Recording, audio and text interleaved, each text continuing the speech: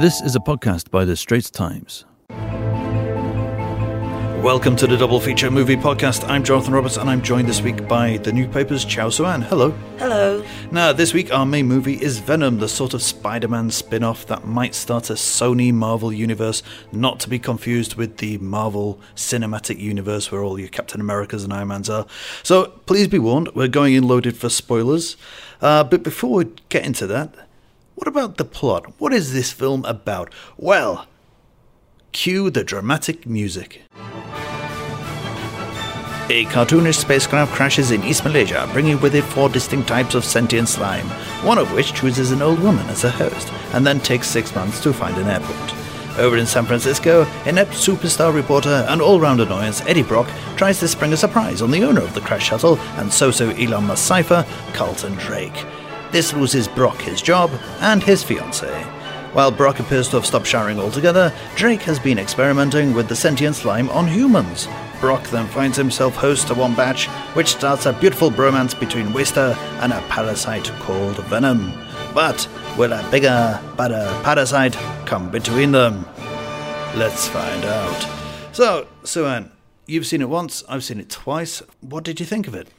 Honestly, it's an entertaining enough film to kill a couple of hours on a weekday night if you've got nothing else better to do, but is it a good film? Not really. I mean, it was basically a weird rom-com with some random action scenes thrown in. Well, aside from it taking too long to get going, there's a lot of ambling after a crash. It's kind of a cut and shut job. It's kind of like playing a game of film and theatre styles in Whose Line Is It Anyway? You know, you just jump from genre to genre, which kind of makes the film kind of a bargain. You get horror, you get a romantic comedy, a buddy movie, a CGI-packed actioner, all for the price of one ticket. It's just a shame that none of these are particularly great. It really does look like they were going for a darker, R-rated horror, and you get glimpses of that. But then they were told to tone it down, and according to Tom Hardy himself, there's about 40 minutes cut from this, and it's his favourite 40 minutes, apparently. Maybe these 40 minutes could have made all the difference, huh? They could have done. It depends what's in them. So Anne, what were your highlights? One of the scenes I actually really liked was one of the earlier scenes in the Malaysian village. I thought it was really nicely shot and coloured. It had an almost spirited away kind of vibe. It felt like a market in some kind of alternate universe. While some people might deem it exotification of the East, I thought it added and primed the surrealness of the film and helped make it a bit less naturalistic, and if I'm being completely honest, a bit less bland.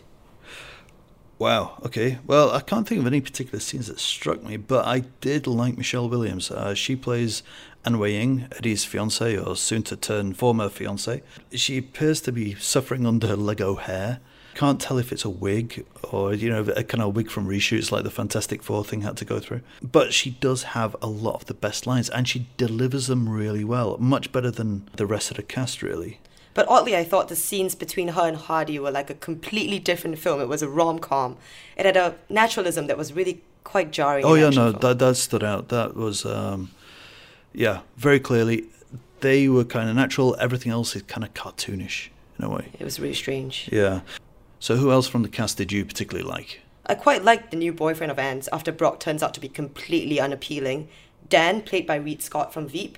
He's for once not the token dirtbag love rival. It's really odd that the competitor of the movie's hero isn't reviewed to be some kind of evil being, by the end of the film. In fact, by the end, you're pretty sure that the lead has no chance of getting back together with the girl, and for a pretty good reason, I think. Dan is really the typical, likeable, dreamboat type guy, right? No, a surgeon, no less. But I mean, I feel like out of all the characters, Dan really did add a dimension of desirability and actual likability to the movie. I mean, wow. Everyone thinks it's a shocker that it's not Tom Hardy, the sexy journalist type. But honestly, a dirty-looking, subpar reporter doesn't float my boat. You like the clean-cut surgeon guy. And you don't want them to get back together. Yeah, because Tom Hardy just looks dirty and kind of silly throughout all of it, I think. So, what else did you like about this? Ironically, I really liked the end of the film, specifically the mid-credits scene with Red Cassidy, where Carnage is being introduced. I thought that had a much more compelling storyline than the whole film put together. I mean, it was reminiscent of a almost Hannibal kind of properly dark and actually thrilling story that I feel like the film just completely failed to deliver. Well, I mean, it's only a couple of minutes, but it is, again, it's a totally different film. Tom Hardy does play it more assured. It seems more intriguing. It seems to be directed a bit better. You actually like Brock here. Yeah, he seems okay here, which is, if only he'd been like that throughout the rest of the film.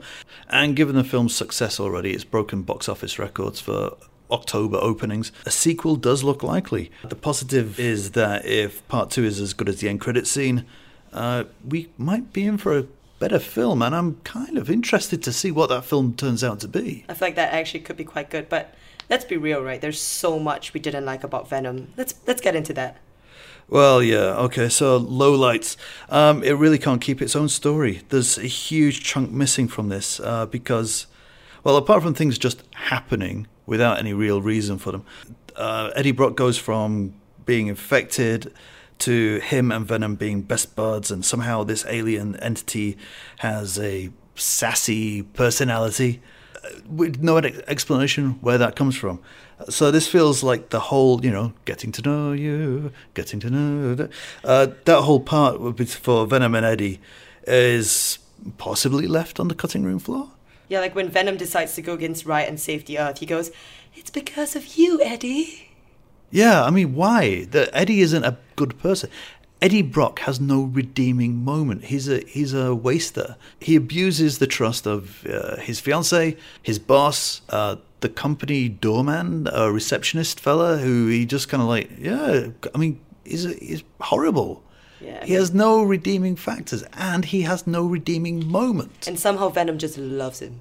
Do symbiotes, or is it symbiote? Symbiote, let's call the whole thing off. The film hedges its bets on the pronunciation.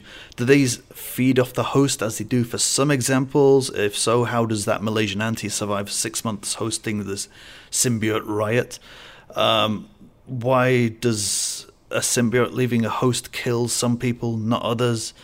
And if these creatures were found on a passing asteroid, which they made very clear at the start, where does this plot about going back to the home planet to bring more symbiotes to Earth come from? I don't think they understood what a passing asteroid is. And, you are a journalist. Yeah, honestly, I felt the ineptitude of Eddie Brock's so-called superstar reporters. It's just strange. Is he an online reporter? Apparently he has a cable show. There's no newsroom to speak of. You never see it. And Dan mentions Brock's so-called abilities, but there's no evidence. The film could have easily showed us a YouTube clip with a couple million views maybe. Just make it more convincing, right? They show this kind of montage of this guy who, he's meant to be some kind of crusading journalist, fighting for the underdog, but then he's completely self-serving and selfish. And there's other stuff that you don't even have to be a journalist to know. If you've taken vitally important pictures on your phone and you need to get them to your boss, how would you do them? Would you do them by A, email, or B, hand deliver the phone to the boss at night when he's not even in the office? Don't forget he destroys the skyscraper. Oh yeah, he runs up the side of the skyscraper and as Venom smashes through the window. He's left the phone on a desk with basically an abusive note on it in a room that his boss won't even be able to get into now because the window is wide open. Email your boss. That's what a smartphone is for. And also, wouldn't he need his phone later?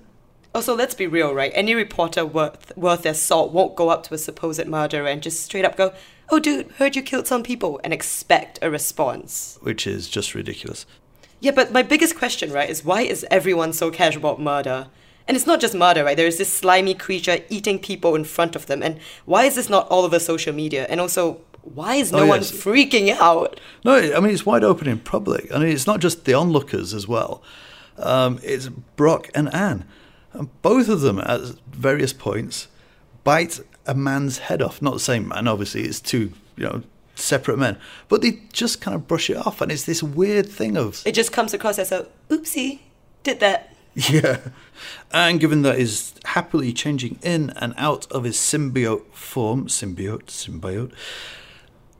in full view of people, in public, in full view of the police, when the entire thing is over at the end, how come the police haven't picked him up for these random murders and beheadings that are all over San Francisco now? Clearly everyone's just bad at their job.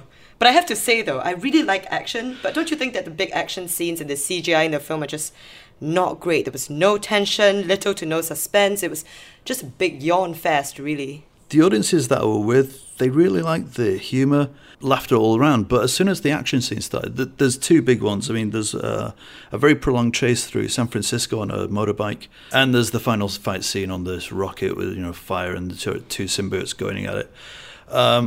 When those action scenes happened, I did notice phones being checked a lot more often. Yeah, I mean, the action scenes were really just noise, no stakes. So what's your final verdict? I would not see it again. But I mean, if you've really got nothing better to do, it's something to watch.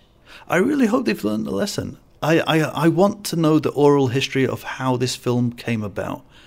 And I do hope that if they're going to get a sequel, I want it to be like that end credit scene.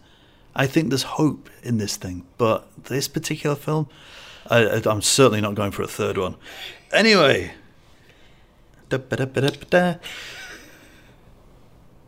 So that's in the cinemas at the moment, of course, but there are other things to watch as well. So, Anne, what has captured your eye recently?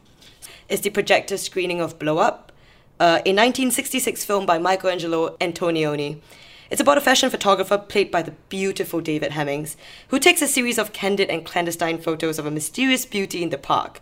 So looking back on the photos, he's convinced that a murder is taking place in the background of the images. Yet he then goes on a journey both in person and in his dark room to zoom into the moment of the murder to attempt to make sense of what he thinks he might have seen.